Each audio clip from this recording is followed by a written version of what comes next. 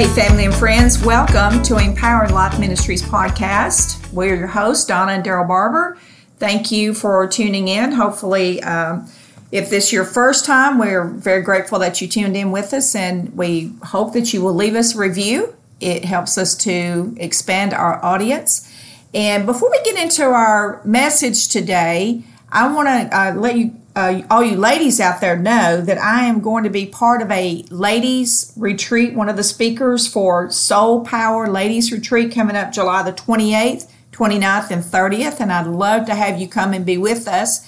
I'm going to post that on my Facebook page so you can get more information and you can register for that. So ladies, come out and be with us. And I think you had a little something to share today too about something coming up. Yeah, well, not just something coming up. This past Sunday, I just want to give a shout out to Pastor Barry and Lady J. Bishop at Lifewing Covenant Church in Selmer, Tennessee. They're over at 63 Lindsay Lane in Selmer, Tennessee. And if you live in that area at all, I would highly encourage you to go be a part of that church. Yeah, they have fantastic praise and worship and a great word. But I had the opportunity this past Sunday to go over there and share the word of the Lord. Barry is doing a series right now on New Covenant realities, and he asked me if I'd come and preach difference between New and Old Covenant, and we had a tremendous time. Also, this Sunday, I'm going to have the opportunity to minister the Father's Day message at Good News Worship Center at 675 Reed Road in Lexington, Tennessee. And if you're anywhere in the area, I want to invite you out. It's going to be a powerful, powerful day. And I know, I believe they're going to be having Baptism Sunday the same day. But probably the one thing that people would enjoy too is, I think at 9:30 they're having Donuts with Dad.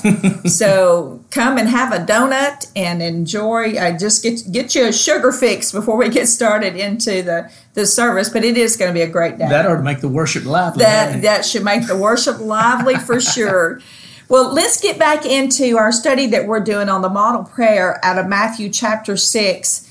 And we did a few days where we did Matthew 6:11, give us this day our daily bread. You can go back and listen to any of our previous podcasts. And I don't even remember exactly what number we started on doing the model prayer, but we've been kind of breaking it down, getting more information. And today, as we start into this, I want to read Matthew 6:12 through 15. And I think we'll be able to bring some more clarity to that, because we need to understand it for why Jesus is praying what he's praying, and the audience and the time frame and all of that. So let's read this first. Matthew 6:12 through 15 says, "Forgive our debts as we forgive our debtors, and lead us not into temptation, but deliver us from evil. For thine is the kingdom, the power, and the glory forever. Amen." So he finishes the prayer there. But then in verse 14, he picks up again and says, "For if you forgive men their trespasses, your heavenly Father will also forgive you. But if you forgive not men their trespasses, neither will your Father forgive your trespasses." Yeah, and you know what? The word forgiveness here, if you look it up in the Greek, means to send away, to remit, or to lay aside. And it's, one of the things in this that Donna and I were discussing about this prayer is we have to keep in mind that these verses of Scripture and all of Matthew, Mark, Luke, and John, the four Gospels, all of these are still, they might be New Testament, but they're still under an Old Covenant because Jesus hadn't been to the cross yet. He hasn't been to the cross. All right? And I don't want you to hear what I'm not saying in that, because even though these verses in Matthew are under an Old Covenant, this thread of forgiveness continues throughout the New Covenant writers. They continue speaking those things. And, it makes us, to me, it made me really contemplate some of the things that were there, because I feel like I have a New Covenant mentality in what the Lord's done and the things that he's paid for us. And I want to go back to Jeremiah 31 and read verses 31 through 34 to where Jesus, or really, it's speaking of Jesus coming and everything he's going to do.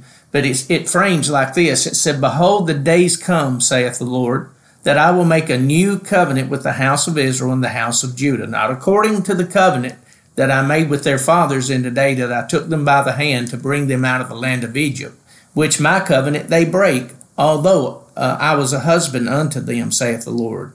But this shall be the covenant that I will make with the house of Israel. After those days, saith the Lord, I will put my law in their inward parts, and I will write it in their hearts. I will be their God, and they shall be my people. And they shall teach no more every man his neighbor, and every man his brother, saying, Know the Lord, for they shall all know me, from the least of them to the greatest of them, saith the Lord. And listen to this, for I will forgive their iniquity, and I will remember their sin no more. Mm-hmm. So that's what's taking place in a new covenant. Forgiveness is already granted. Whether you've forgiven or not, that's the heart of God, is forgiveness. And He wants that same heart to be birthed in us. And He does, and you think about that, because the word debt there, He says, and forgive us our debts as we forgive our debtors. The word debt there means something that is owed.